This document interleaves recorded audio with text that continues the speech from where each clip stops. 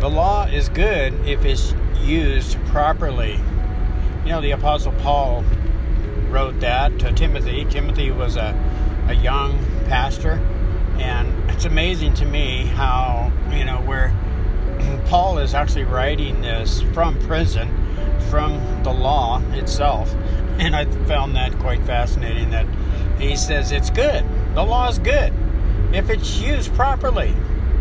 And so, you know, there's an old story about, in history, you know, I love history, but Tombstone, Arizona was a town, still is a town, it's a tourist town now, but there was some lawlessness going on back there, and, you know, Wyatt Earp and his brothers came into town, and make a long story short, they were the new law in town, and they brought in the full extent of the law to stop the nonsense, the lawlessness.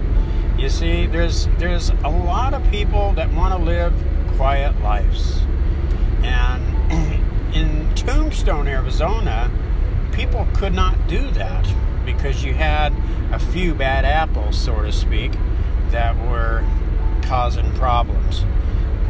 And so, you know, when it comes to the laws of the land, we're going to find out that sometimes when, for an example, looting or, you know, people are getting out of control, burning buildings, crashing windows, and just destroying property and, you know, all this nonsense, you know, the lawlessness will be stopped. In 1 Timothy 1:8, when we read there, the law is good if it's used properly. The whole point of the law, first of all, the laws of the land, the law, period, is designed to point people to Christ. And when we get on Christ, for some reason, we just do right. We want to do what's right. We don't want to rebel anymore. And that's the way it worked in my personal life. But keep in mind, sometimes if the lawlessness does not stop and does not retreat, then the full extent of the law sometimes is brought in, not to hurt people, but to intimidate them, to get them to stop. Unfortunately, though, if they don't stop, I believe personally that the full extent of the law will be given to those that are causing problems on the land, because, of course,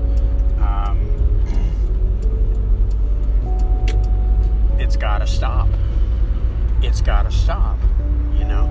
And so people in leadership, like, say, our President of the United States, when he sees a country that's destroying itself, you know, he can't just sit back, and God will not let him just sit back and let it happen.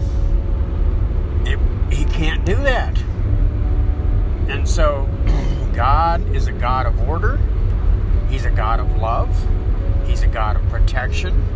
He's a God of comfort and peace. And so he has our best interest at heart. And remember, Romans 13, 1-4 says that we should submit to all our governing authorities. So when the governing authorities comes in to the riots and say, example, the people that are looting and causing problems, and tell them, hey, if you don't stop, something bad's going to happen, then what he wants them to do is stop what they're doing. He doesn't want to apply force, but he will. He has to.